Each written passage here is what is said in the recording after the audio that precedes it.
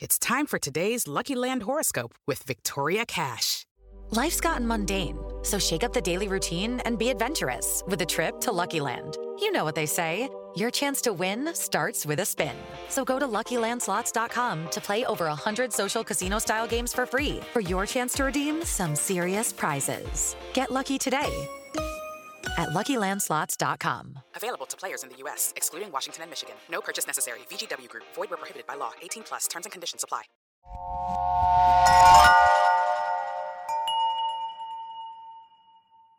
Slow Burn Media, an evergreen podcast, presents Who Killed, a podcast that provides a voice for the voiceless. The Worcester County District Attorney says the evidence collected in the Molly Bish murder case will be submitted for enhanced DNA testing. Next Monday, it will be 16 years since Molly Bish disappeared from Commons Pond in Warren back in 2000. The 16-year-old had been a lifeguard at the pond when she disappeared on June 27th. Her remains were found in a wooded area in Palmer nearly 3 years later. The upgraded tests will become available in September, and the improvement in testing could make degraded samples usable for determining DNA. Right now, a new search is underway in the Molly Bish case. Nearly 17 years ago, the teen disappeared from her job as a lifeguard. Her remains were found 3 years later. Today, investigators are using ground-penetrating radar to search a campground a few miles away from where Bish was last seen. They believe a car possibly connected to the case may be buried there. No one has ever been charged in connection with Molly Bish's death. Case is about to get more national attention. A special on her abduction and murder is scheduled to air tonight on cable. Bish was last seen in June of 2000 when her mother dropped her off at her lifeguard job at a pond in the town of Warren, Massachusetts. Her remains were found 3 years later. The case remains unsolved. Her family hopes the special will generate new leads. Before we get started this week, I just wanted to let you guys know that this conversation was meant to be just a one-parter, but as things go with Nick, we of course talked for longer than that, and we are going to split this into 2 episodes. The joy is we actually talk about 2 different cases, so this week we will be talking about Molly Bish, and then next week we will be talking about the case of Honey and Barry Sherman. And this is a brand new episode with Nick from True Crime Garage. Thank you guys so much for tuning in, and enjoy the show. Hello and welcome to episode 192 of Who Killed. I am your host, Bill Huffman, and this is a Slow Burn Media, Killer Podcasts, and Evergreen Podcast production. On this week's episode, I am once again joined by everybody's favorite guest. And who do you think that is? It's Nick from True Crime Garage. How are we doing today, Nick? Great. Thank you for the nice introduction, and it's wonderful to be here chatting true crime once again here with you, Bill. Normally we do this over a couple of cups of coffee in the AM hours. Today we're doing it later in the day, so much brighter out there, a little hot here in Ohio. I don't know how hot it is out there, but we got a little heat index today. Let's say I'm feeling what the rest of the country is feeling. Denver is, let me look at the temperature. I believe we are sitting at 90, but we're actually at 88. So not bad, but it is a lot less humid in Denver than it is in Ohio. So I'm assuming it's probably pretty rough down there. My AC has been running nonstop for several hours now. But, hey, funny that we're connecting here today because found myself in a conversation probably a few weeks ago. Your name came up. I was talking with Kelly, who I think was a guest on your show at some point. Is that right? Or you were a guest on her show? And I was talking with the captain, and both of them had a lot of great things to say about you. So, yeah, there's people out there talking about Bill, talking about Who Killed, and now here I am talking to you and talking on the show. Well, thanks again, Nick, for always touting my less than stellar, resume. But anyway, it's all great. I don't have 600 episodes under my belt like this kid's going to have, and or do you already have it? We have surpassed 600. You're so 600. Oh, So I'm now in the my 600 goodness. club. I don't know if you knew that that's a pretty elite group. That's probably an elite group. And that's pretty impressive because that's what. Did you always do 2 shows a week? Not always, and then even once we went to 2, we don't always stick to that, and then sometimes we'll do 3 or 4. So we've kind of cheated a little bit. You know, a lot of people do the 1 a week. We decided that you know what, we're going to work twice as hard as everybody else out there. So we got to 600 maybe a little faster than some of the other people out there. We're almost like one of these sports shows, you know, that do 2 or 3 or 4 episodes a week. Yeah, you're crazy. And that's nuts because you guys have really a great show, and to be able to produce quality content like that on a consistent basis is very difficult.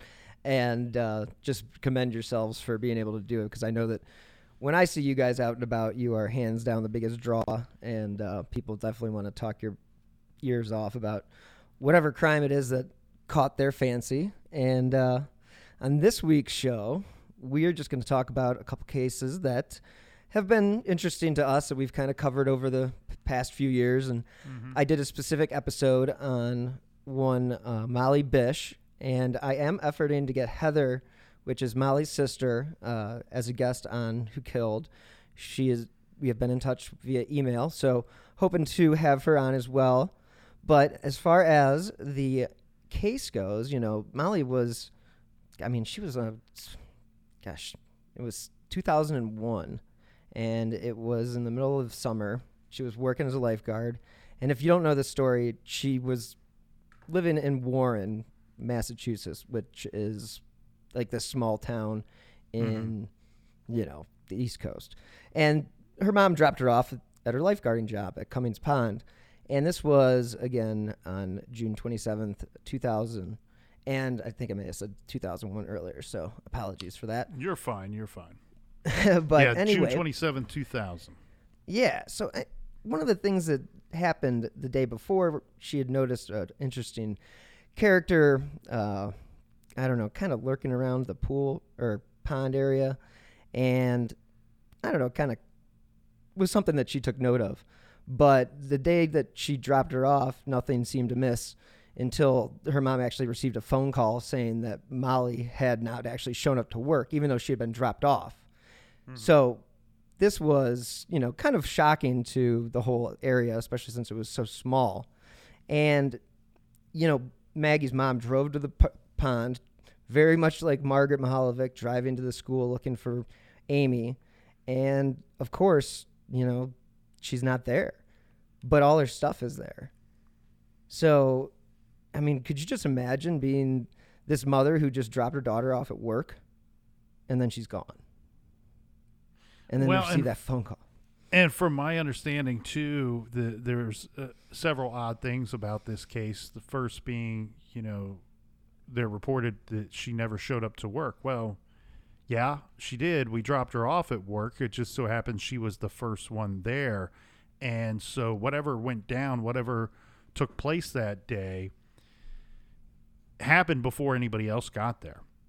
And now we're sitting here, well, over 21 years later now, and the case, to me, from what I can see, it looks to me like it's an incredibly active case for being 21 years old. Yes.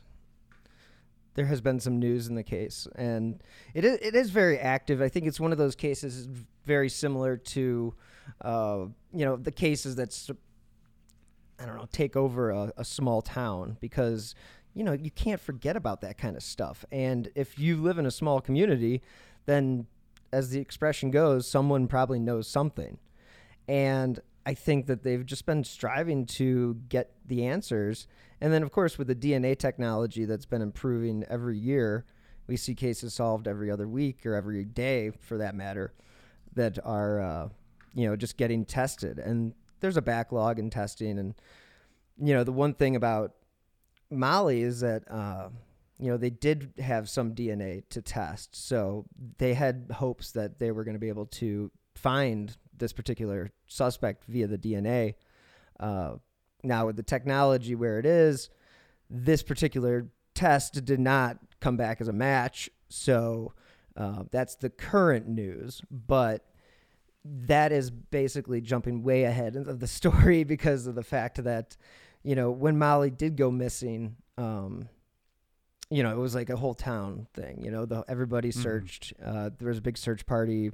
You know, the family tried to search for her on their own, which you hear all the time because, you know, you don't think the nefarious thing right away. I mean, you may think that way if you work in true crime, but, you know, she wanted to look and do what she could. And then she finally called the police and then the state police. And finally there was a big search party, but they didn't find anything. They put out dive team boats and, you know, they searched the pond and searched the woods. And I mean, they had all the different law enforcement units out and nothing, missing flyers. And you think about like this area, I mean, it's pretty rural. So they're looking in these woods and I mean, this is also like the land of Sasquatch sightings and stuff like that. You know, it's so dense, meaning that anything can be hiding and basically in plain sight. So there could have just been something missed that day. Do you think in Molly's case that somebody had been stalking her? Well, I think the very troubling thing is what you pointed out at the top of the show, right? When mom drops her off the day before, she notices something that catches her eye, and I'm a big believer in intuition, especially that of a mother's intuition. And for whatever reason, she took notice of that man the day before. And I don't know if I would call it stalking, but if in fact that man that she saw the day before is the one responsible or somebody that was involved in the abduction and later the death of Molly Bish, then yes, it looks to me almost like somebody casing the joint. And these swimming pools too have been notoriously a hot spot for pedophiles. Well, remember this is a pond, so it's sort of like, you know, it has that ability, but it has that creepy and eeriness of being able to just kind of disappear into the woods. Like, okay, here's this like road that goes up to this little beach and this little pond, and but it was a pond that was almost treated as like a community pool. Absolutely. I mean, they had exactly. I mean, it was, you know, it was treated like an outdoor pool, basically. And I had think lifeguards. I think that most of your listeners will identify more with the community pool idea. And so that's kind of where my mind goes, where you think of these community pools that are frequented by youngsters, often run and managed by youngsters as well.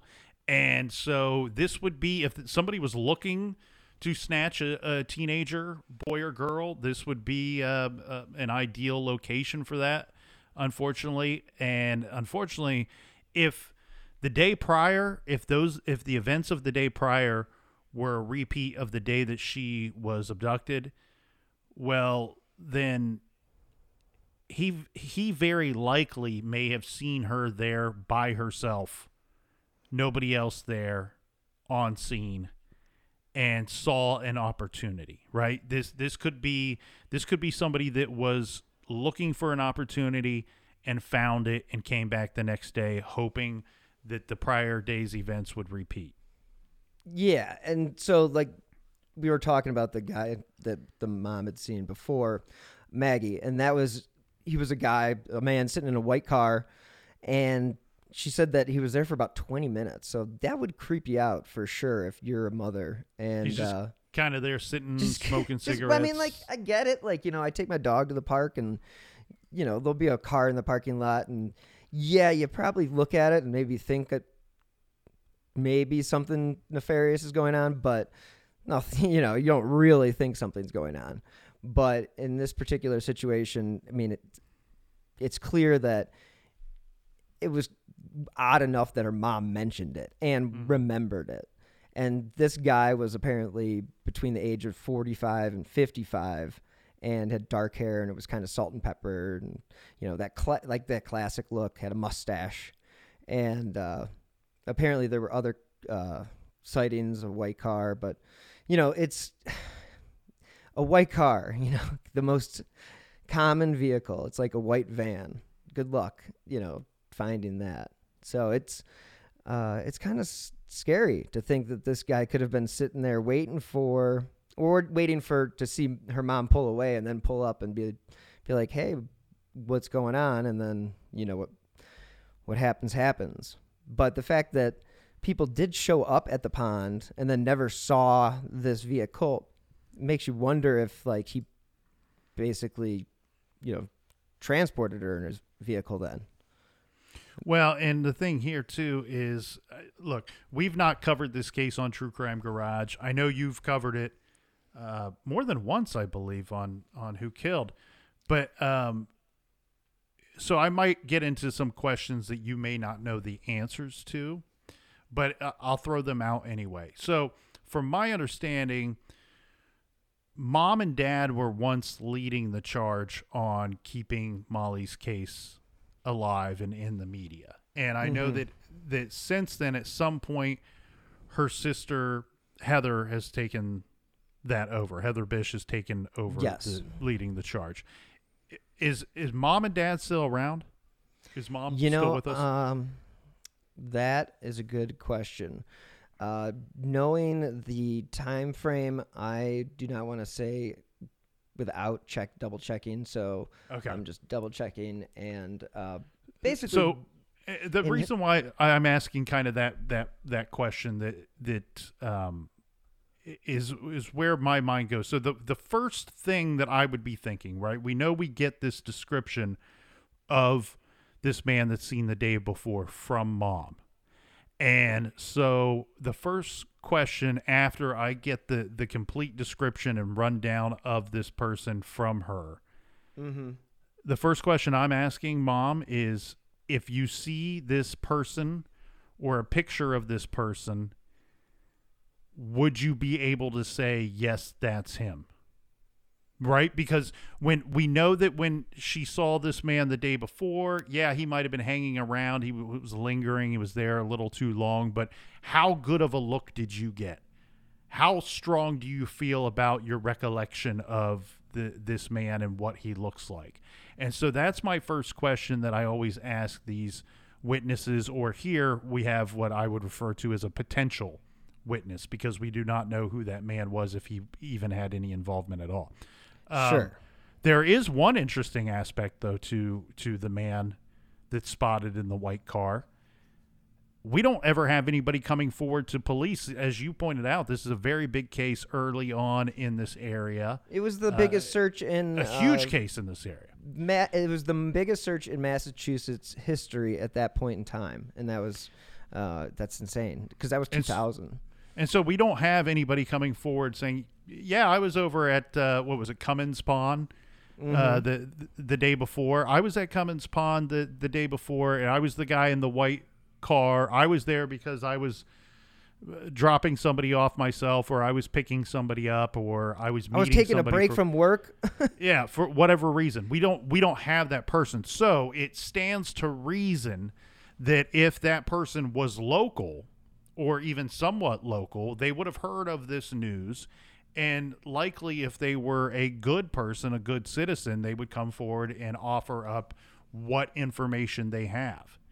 And their information that they have that is very valuable to this case, the main key part would be, I am he. He is I, and I did not have anything to do with this case. You need to move on from the white car. You need to move on from the smoking mustache man. Yeah, because I mean that's really what they based a lot of it on, and we see that in a lot of other cases too. And when you think about the white car, I talked about it being very abundant as far as like just being a very popular car color. Other people had seen the car, and it was in the area, so it's interesting to think that people did see this individual. Again, he could have been taking a break from work, could have had nothing to do with it. But if he had nothing to do with it, you would think that he might make an effort to come forward to say, hey, you know what? I shouldn't be the guy that you're still continuing to waste all your time pursuing because, there's other people out there. And he never did that. Well, and the other very troubling thing, too, is that Molly's case is not the only one. There's another case out there that is somewhat similar to this in the same area from years prior. And you wonder, could there be some kind of connection here? Are we talking about the Holly Peranian case? Yeah. Yeah, there's always been a weird connection to that case, and it does make you wonder what the connection, if there is a connection. You do, you have to, if you're the police, you have to follow up on all these different leads. They were able to discover 125 different white cars that had been registered or around in the area, but of course, they never identified this guy, and then they have all these leads and they put them into a database, and it's just like there's sometimes too much information. I mean, I know back when Jacob Wetterling's case was going on, they talk about how there were just so many leads that the lead that came in that was actually about the guy that did it just slipped through the cracks. I mean, they did go and look at the car, but they didn't do enough to follow up on it because they had so many other things to look into. And I think the case like this is another example of somebody where the girl is blonde hair, blue eyes, disappears from a pool. It's very, classic, like horror story that you would tell somebody to watch themselves with when they go to work. Make sure you check behind your back before you, get out of your mom's car or this, that, and the other. But it's one of those things that, to me, the reason why it's still so active that you mentioned is because there's just a lot of people that still are cheering her on, and that's Heather's. Heather is really the main cheerleader, and that's how these cases get solved is, the John Walsh method. Well, and the thing, too, that I like with Heather, and I hope that she takes you up on your offer to come on your show because she knows the case better than anybody. You're exactly right. She knows the case far better than anybody out there.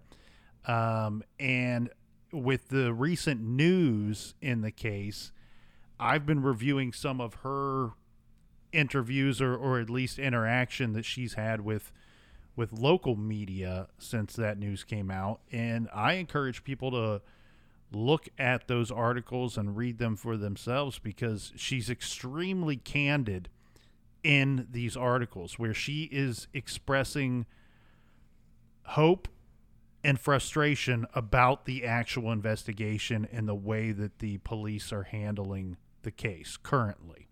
And she has been clear in the past of saying that she has tasked herself with leading the charge, and she says she's okay with it, but I feel like that's a bit of a compromise where she feels like she has to be okay with it because she has to be her sister's champion and keep the case going. Now, again, I should circle back to what I said earlier, and I still feel this even with all of the information and reviewing Heather's recent comments about the case. I do think this is a very active case, and I'm not going to sit here and pretend to have a clear understanding or approval rating of how they're handling the investigation because I don't know everything that they're doing, obviously. But I feel confident in seeing the activity surrounding the case and knowing that they are actively working it as such. Yeah, it's definitely a case that I think is garnering more attention because of the case that you brought up earlier, and that was the Holly Peranian case. Now, that happened 7 years prior, but it was in a similar area. Yeah. And, again, Molly was eventually found 3 years after. 3 years after she had disappeared. They found some of her clothing and then eventually found her body. But in Holly's case, she went for a walk and never came home. And, of course, she was found 10 weeks later in the woods nearby and, of course, by local hunters, because hunters always find either dead bodies or mannequins. Never mannequins, but you know what I'm saying. And it's interesting to think that these two cases could be connected, but I'd rather say that the focus should be on getting the right person for Molly's killer, because they did do this DNA test that we were talking about, and the guy that they had thought was this white car man guy smoking cigarettes and salt and pepper hair and looking very 80s in his 2000 car and yada yada yada. And they did some DNA because they found a guy that looked very similar to him, and he had passed away, but he had a son, and he was actually in Ohio in prison. Mm-hmm. So what they did was they went and they tested this, or they got the DNA of this son and tested it to the DNA that they had. Now, unfortunately, it wasn't a match. And there was so much hope at this point when they went to test this one individual that this was the guy, because he looked so much like that composite sketch. So it's kind of one of those double-edged swords where sometimes he looks just like the sketch, and then there's other times he looks nothing like the sketch. And right. And I, just to kind of, I don't mean to cut you off there, but to overlay my own thoughts on that. I feel like when I'm seeing the older pictures of this individual, Francis Sumner Sr., is the guy that we're talking about. Or Frank Sumner, if he went by Frank, yeah. Yep. So Frank Sumner, when I see pictures of him, the older pictures of him, I think you're totally right, because the earlier pictures look a lot like Smoking Mustache Man, and then the later pictures from him later in life, he doesn't look anything like Smoking Mustache Man. In fact, he looks like he had lost some weight. He didn't age very well, which I'm very happy that happened to Frank Sumner. Couldn't have happened to a nicer guy, because not only does he at one point in his life look like Smoking Mustache Man, but he has a horrible criminal history, and this is a violent sexual predator, or at least he was at one period in his life. Doesn't matter if you were at one point in your life, you're a sexual predator. I'm sorry. Right. Well, as we both know, for some that never changes, and for probably the very few it does. But and there's a multitude of reasons why that and how that can happen. But in this case with Sumner,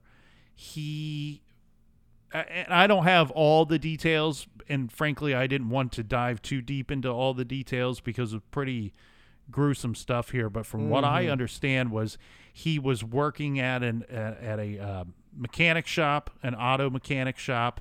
I don't know if he owned the shop or if he just worked there, but there was an individual, a customer that came in, brought their vehicle in there, and somehow he either lured her somewhere or he followed her back to her apartment. I'm a little unclear of those details, but the short of it is he attacks her in a violent rape, and he gets caught for it, and he ends up doing a decent amount of time. This was it was a kidnapping and aggravated rape charges that stem from this 1980 crime. And after a trial in 1982, he's sentenced to like 15 to 18 years. And he ends up getting out. It looks like he served about 15 or 16 years of that sentence. And we know that he's out in 1998. And Molly Bish, she is abducted and then killed in 2000. So he would have been out at that time, and again, not living terribly far from where the whole Molly Bish thing happened. No, I mean, he fit the profile as far as what people were looking for. Again, when they're looking at the sketch, people get very, very, dialed in on that type of thing. And I think that happens in a lot of cases. So, sketches are great, but they sometimes can be also misleading and deceptive. And I know that's the same thing, but it's still very something to keep aware of when you do sort of look into a case and you start looking at pictures and say, oh, well, that person definitely looks like the composite sketch. Well, there's a lot of people that look like composite sketches because they're just taking a bunch of composites and piecing them together and making a sketch. There's a reason. Right. So, well, and the other thing, too, that investigators lay out and part of their reasoning for having an interest in this individual is that, this horrible crime that we know he's guilty of. There's no question of that. mm-hmm. And I'm the auto repair people. If you have a violent individual or a predator that works in that industry, it's always extra scary to me because they do have access to different vehicles at the quick. And we know that vehicles typically can be easier to identify and locate than an actual person. And so did he have access to somebody else's car that day? Was he driving one that he was supposed to be working on that was dropped off for a week or whatever, and now he can return it back to somebody and have no, have an extra step there that maybe they find this vehicle on somebody else. That's something to take concern of. But in the end, what we end up learning quite recently is that the DNA comes back and it's not a match to this Frank Sumner Sr. Mm-hmm. And what's really interesting and weird to me, though, too, is he remains a person of interest from the information I found per the investigators. Even though the DNA does not match, they're not saying this clears him. In fact, they're saying quite the opposite of saying, well, he still remains a person of interest in the Molly Bish case, which is very intriguing, also incredibly aggravating, I'm sure, for Holly Bish, who is, again, been very candid. Heather Bish, her sister, has been very candid and expressed her discontent with the investigation. And I think a lot of that comes to, and I'm reading between the lines here, so I don't want anybody to hear what I'm not saying. Heather has not stated this stuff that I'm about to throw in my opinion of, but I think what Heather's aggravation is right now is, look, it's peaks and valleys with these investigations and with these cases, and this has gone on for 22 years now, and there's been times where she's had her hopes up, and there's been times when she's been down in the dumps incredibly over this case, and she's hoping for answers. She's wondering if they're ever going to come, and after you have letdown after letdown after letdown, you start to become beaten down, and you start to think, this thing is never going to be over. This thing is never going to be resolved. There will never be justice for Molly. That's aggravating. That's sad. It's heartbreaking. And it's also probably, in a way, mind-numbing to Heather and to any of the other Bish family members. But yeah, I think a big problem that she's currently having is I think she feels like there's a lack of due communication to her and the Bish family. I think they're sitting there going, okay, we've done everything that you've asked us to do for 2 decades. And now we know that you are doing this. You're testing this stuff. You're calling this person a person of interest. And now the tests come back. It doesn't match up to him. he's still a person of interest. What's going on? Give us something. Give us something, because peaks and valleys, we're in a really bad valley right now, man. Give us something. Give us something to hang our hat on, and some kind of hope, some kind of light at the end of the tunnel here, because it's dark right now. Yeah, I mean, she told NBC 10 Boston that, basically, we talked earlier about how the crime scene was handled, and she has got some concerns about that. And she mentions that, the local police, it was a small town, and they didn't have the ability to, really secure a scene. And she says in this quote that they had tunnel vision and focused on Molly's boyfriend initially. And that, of course, that is investigators' first, tool, is to look at the person closest to them, as far as like a boyfriend or a husband or a family member or something along those lines. So she definitely has some beef to, with authorities. And so I think this new news of the testing coming back and them saying, well, it doesn't completely rule him out. I mean, she's not too thrilled with that at all from this quote. And she's going, I don't even know what the privilege. I don't even get the privilege of knowing what kind of DNA tests are being done. Instead, they can't tell me with DNA, and that it's been really hard. And she says, over this time, I've earned a doctorate degree. I just feel like there's nothing that I can do that's enough to get the information so that I can sleep at night. That's insane. And, that's frustrating for somebody to hear that from a family member, a sister. Ugh. And you know what's incredibly weird too is when you review her statements and you watch her interviews, you have two things, or at least I do. I have two things that happen to me when I watch her interviews. One, I'm inspired. She is but inspiring. Two, I become heartbroken, because you can see she's a person that inspires others to be driven, to be the force, be that force, right? But at the same time, you can see what it's done to her and what it's done to her family, and your heart breaks for the Bish family. And this was a good batch of people in a good part of our country. And I don't know what the deal is with the boyfriend. Maybe you could fill me in on that. Was there reason to look at him other than he's the boyfriend? I think that's just kind of the first step that you do in any investigation.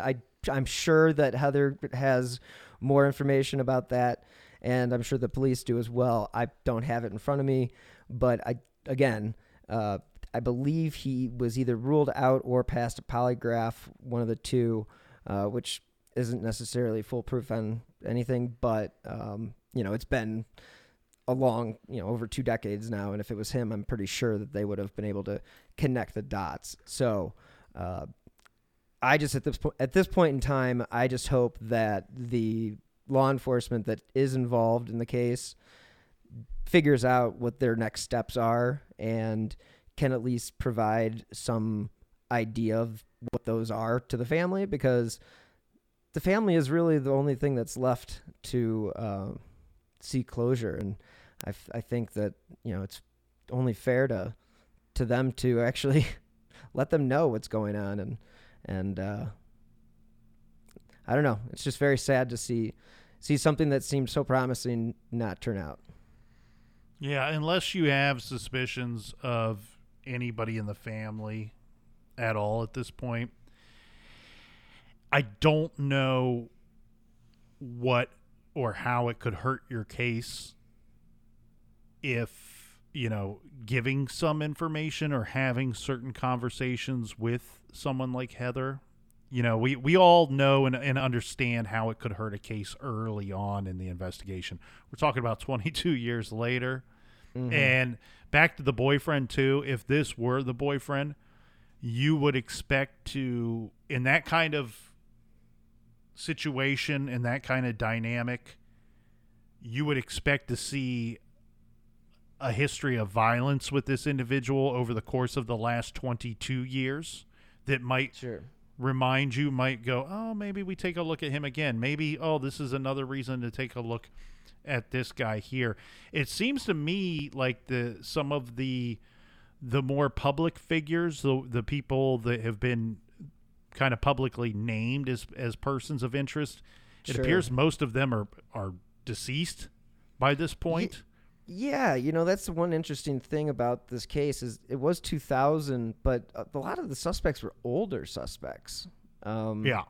Well, so it sounds like the person the mom saw was an older individual as far as in relation to the age of her daughter, right? And this is not to say it wasn't 40 to 45 years old. And again, it's not to say that was. I mean, if it wasn't Frank Sumner, it's not to say it wasn't somebody else. Right. I mean, she saw somebody in a white car. That's a fact, and you can't take that away. Was it Frank Sumner?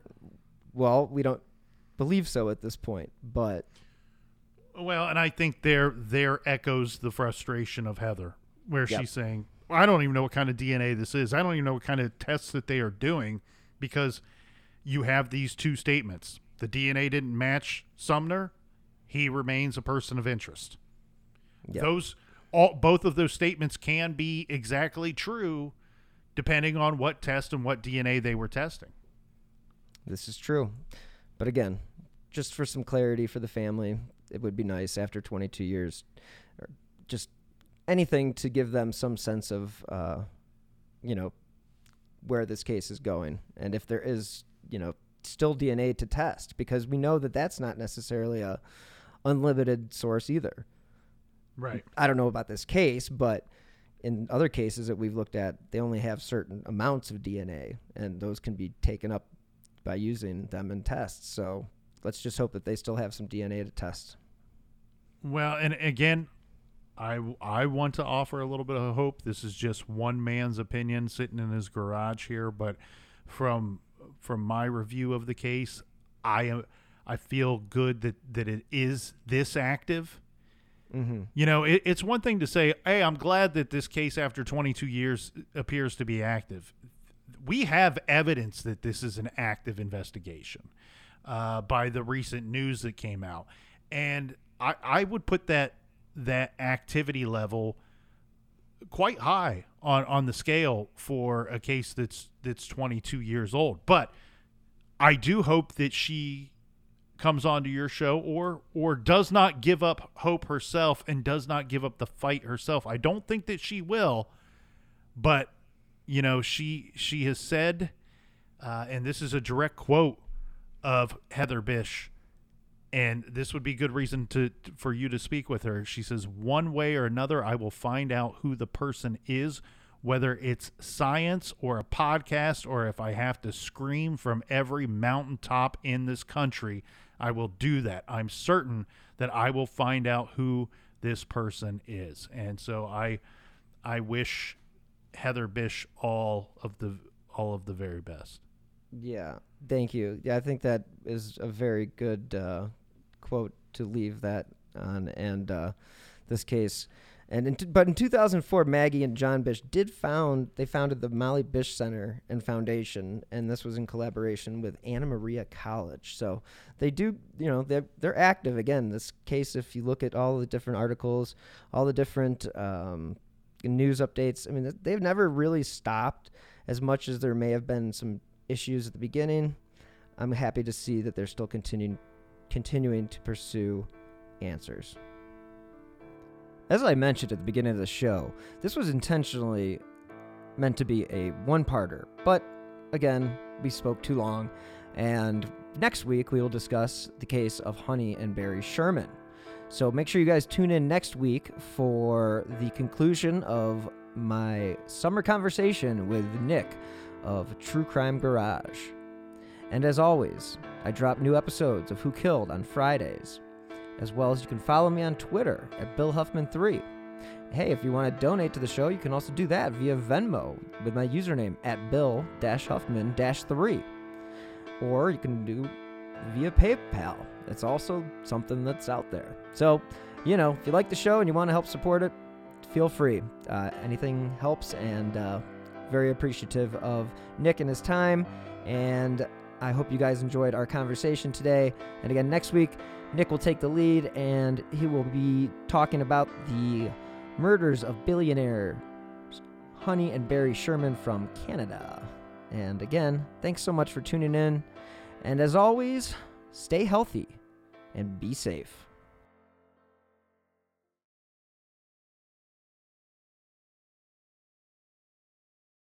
Hello, it is Ryan, and we could all use an extra bright spot in our day, couldn't we? Just to make up for things like sitting in traffic, doing the dishes, counting your steps, all the mundane stuff. That is why I'm such a big fan of Chumba Casino. Chumba Casino has all your favorite social casino-style games that you can play for free anytime, anywhere with daily bonuses. That should brighten your day a little.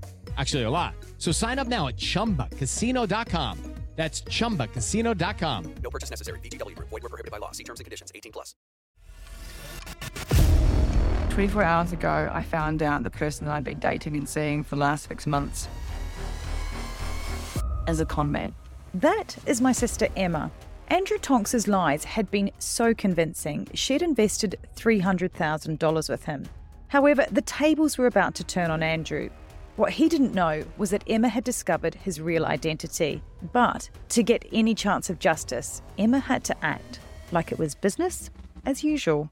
Coming up in this series, and that's when murder, all this stuff goes through my mind. I'm really, really scared. I'm assuming Sarah has watched too much Netflix and figures I've been defrauding you. Couldn't be further from the truth. That's what this was, a real-life story that seems so unbelievable, but it was actually true. A true story that all starts with one simple swipe to the right. I'm Sarah Ferris. And I'm Emma Ferris, and this is my story, Conning the Con.